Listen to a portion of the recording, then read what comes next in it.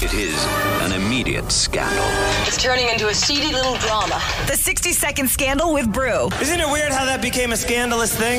Let's get into it. Haley, you got an issue with potential mother-in-law. What's up? Yeah, so my boyfriend, we've been together for a while, and he proposed to me, and I'm just a little conflicted now because his mom, at the very beginning of our relationship, had told me in the kitchen that she didn't see me with him, and she didn't like me for him.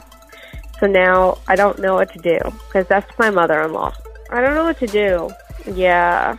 I'm just frustrated. Oh my gosh, welcome to the family. No one wants to hear that, especially now in this position where you are going to become her daughter-in-law. How important is the in-laws, though? Is it enough to sway your decision? Is it not matter at the end of the day? I feel like our listeners are going to have some good advice on this one.